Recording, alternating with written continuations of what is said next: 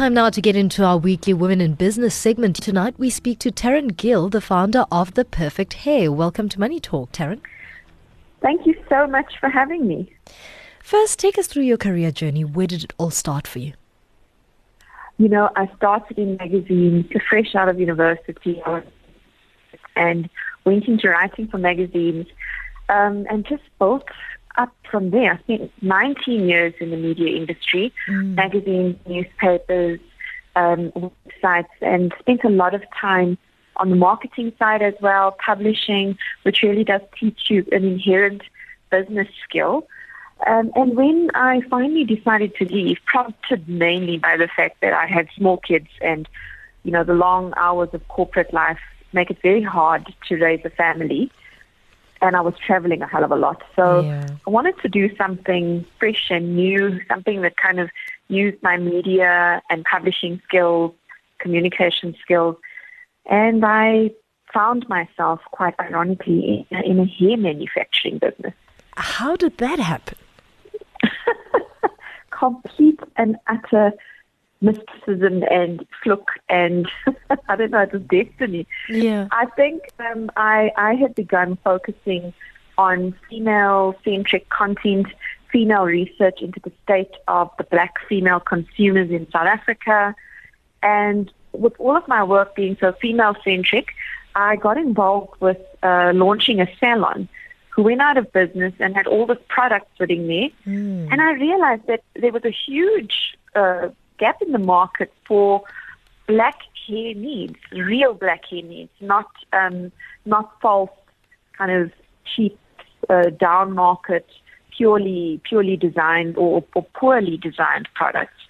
So I got my hands on some products from the States. I started a website just to see if they'd sell. Lo and behold, they sold like hotcakes. And I thought, well, why don't I try making this myself rather than importing it? Why can't I be a proudly South African quality black brand? And that's how we started. How has it been so far? It's been a hell of a journey. We are as of April this year, will mark the beginning of year 3 for us.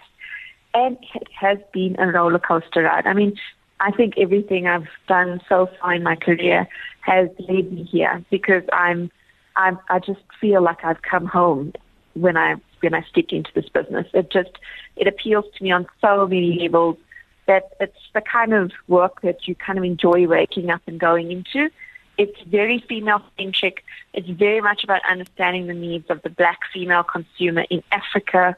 You get to be creative in terms of formulating and branding and marketing your product, but at the same time, you are running a small business that's tight on cash flows and has all the hardships that you can imagine a small business would have. So on all aspects that stimulate me. So although it's been a tough journey, it's a journey I'm truly enjoying. I'm glad that you raised that tough journey. What challenges have you faced in this? Oh, some just feel insurmountable. Yeah. But I suppose any small business owner in the first couple of years will feel that. It really is a complex process in the sense that you are constantly kind of cash-strapped.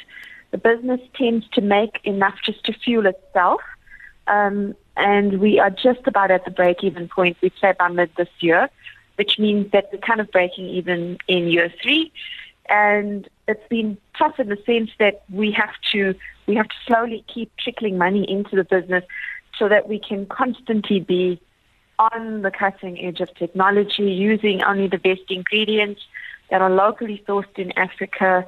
You know, that means you're not scrimping on the quality, which means it gets very expensive to formulate.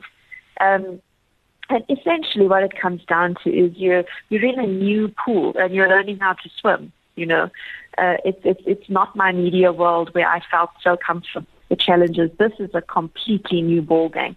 So you move very slowly to minimize errors and it gets very costly.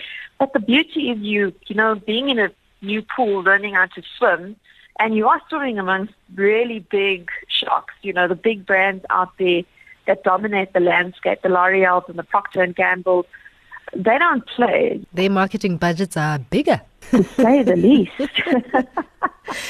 No, And they yeah. are seeing the value in the natural hair, global movement. So they all come out with their own mimicked formulas of products for natural hair. So you kind of, you're facing this fierce competition on all fronts. On the personal side of things, you also mentioned your former career journey and being a mother to young children. How does that make you feel right now at a point where you are breaking even? And that's a huge achievement for a small business, a victory on its own. How do you balance the work life as well as the mommy life? That's also quite a tough one. I think we've tried to keep our geographical spaces as close as possible. So we live very close to our children's schools. The children's schools are next to each other. I built an office space and a studio on my premises so that when the kids are home, they can see me. I have chosen a retail outlet that is 2 minutes away from my home, on my way to my kids' schools. And you bring in support when you need it. Hey, you can't do it all. The whole adage of woman can do it all. Yeah, and then you burn out, and then nobody benefits. So you pull in tutors when you need it, and the odd lift club, and what life was like before Uber, I can't remember. So I think there's a certain wiseness and sincerity in being able to acknowledge that you cannot do it all. You open the support, and you make things geographically as comprehensive and tight as possible so that you're not spending your day in a car. How then would you advise a young woman looking to get into their own business and balance that dynamic of being a mother or a young woman, a sister, competition on a bigger scale? How would you advise someone looking to start their own? The one thing I say is, and it's quite cheesy, but just get started. I think you've got to have a few things at play before you get started. You've got to have something that you're incredibly passionate about and that you're willing to risk, not failing, but that you're willing to risk or bet a certain amount of your capacity, certain amount of your time or money to it.